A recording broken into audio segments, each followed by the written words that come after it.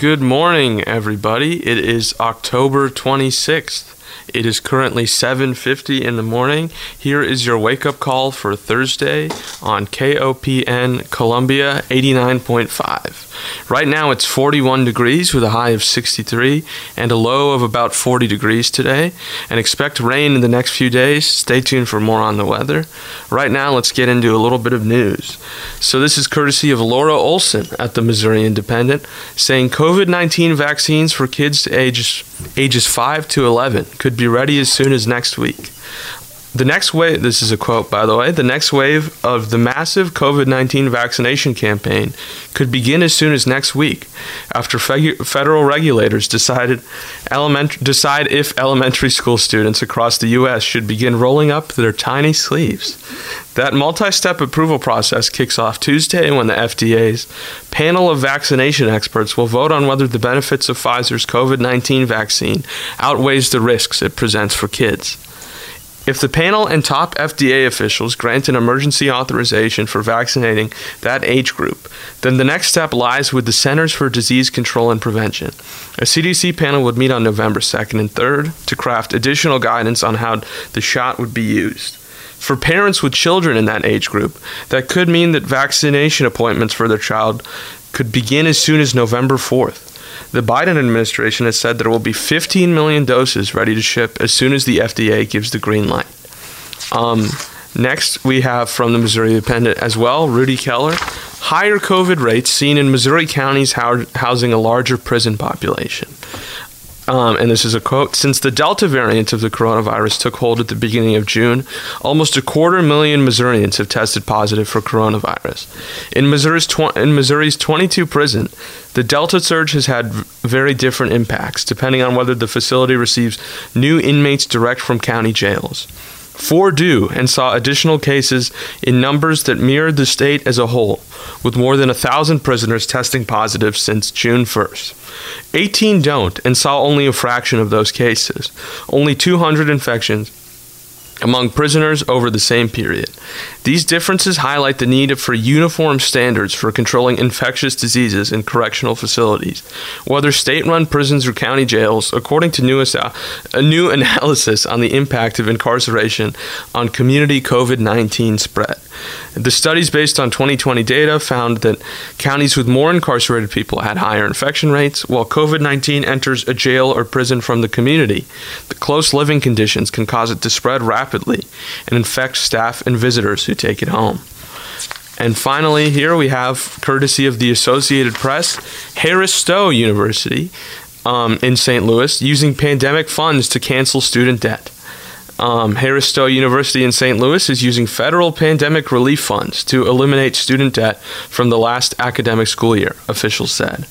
Harris Stowe is one of Missouri's 2 historically black universities, announced that it used the funds to cancel about $330,000 in student debt, an average of about $1,076 per student, KCUR reported. The state's other historically black university, Lincoln University in Jefferson City, announced in July that it was using federal pandemic relief funds to cancel about $1.5 million in student debt for nearly 930 students. Dr. LaTanya Collins-Smith, Harris Stowe's interim president, said the burden of student debt caused by the pandemic led to low enrollment this fall. Many of our students were saying they couldn't work because of COVID-19. They lost their jobs, said Smith, and as a result, they could not make payments towards their balances for the previous semester or the semesters which were impacted by COVID-19. Smith said the school officials spent most of the week after it made the announcement convincing students and their parents it wasn't a hoax. Eventually, the school received numerous calls and letters of gratitude, she said. And now we are going to be airing my interview with Jamie Ake, who's the Assistant Dean of Arts and Sciences and a Senior Lecturer at Washington University in St. Louis. We are going to talk to her today about her gender violence database and the new innovative resources and access it provides to organizations and researchers looking for academic research on gender-based and sexual violence. So here we go. Can you talk a little bit about, like, in a kind of brief layman way, like if I didn't know anything about it, what the gender violence database is? Sure.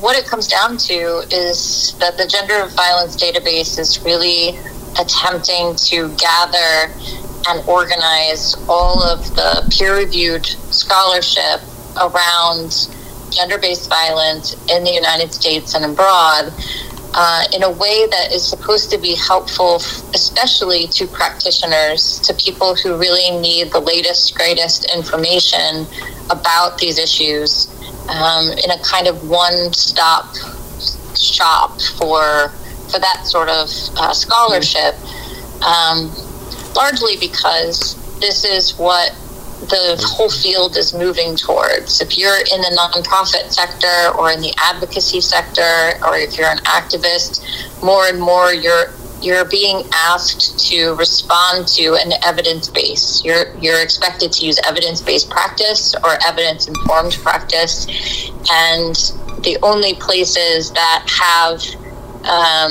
that are generating a lot of that evidence are in universities. But because people who are in practice, mostly outside of universities and in the nonprofit sector, don't have easy access to research, right? It's firewalled, or there's a lot of intellectual property issues that keep people from being able to access the stuff that comes out more regularly. We wanted at least to make sure that there was an organized database that people could consult to see what was out there and give them at least a step towards that access. Yeah, I see. So that was, you said around 11 years ago that you started that? Yes. Do you think there's been like cultural, because you talked even just a second ago about that. What do you think has changed as far as what nonprofits and stuff are expected to have in terms of resources in the past 11 years or so? So I guess I would put that question in the context of the field as it's evolving quickly, but the field of gender-based violence is actually not that old, or at least I would like to think it's not that old, because it's about as old as I am. So it started in the 70s and 80s to sort of pick up as a place where people could do research and have it be recognized as scholarly endeavors. So it was not fringe or something that was something became more central to a lot of what the recognized disciplines like psychology or social work or sociology were interested in. Yeah, well, that's great. I think unless there's anything else you feel like maybe we talked around or I didn't add that you felt like adding, that's kind of the main thing I wanted to touch on. I think you've been really helpful and I appreciate it. No, thank you for getting us out of our comfort zone a little bit and having to talk about it. All right, that was Jamie Ake, Assistant Dean of Arts and Sciences and Senior Lecturer at Washington University in St. Louis. If you want to learn more about the Gender Violence Database, you can go to hdw.wstl.edu/gender-violence-database. Or you can alternatively just look up Gender Violence Database, WashU, and that's how I found it. Full weather right now, it is 41 degrees with a high of 63 and no expected rain. Tomorrow, however, expect a 60% chance of rain and high of 63 and lows in the upper 40s.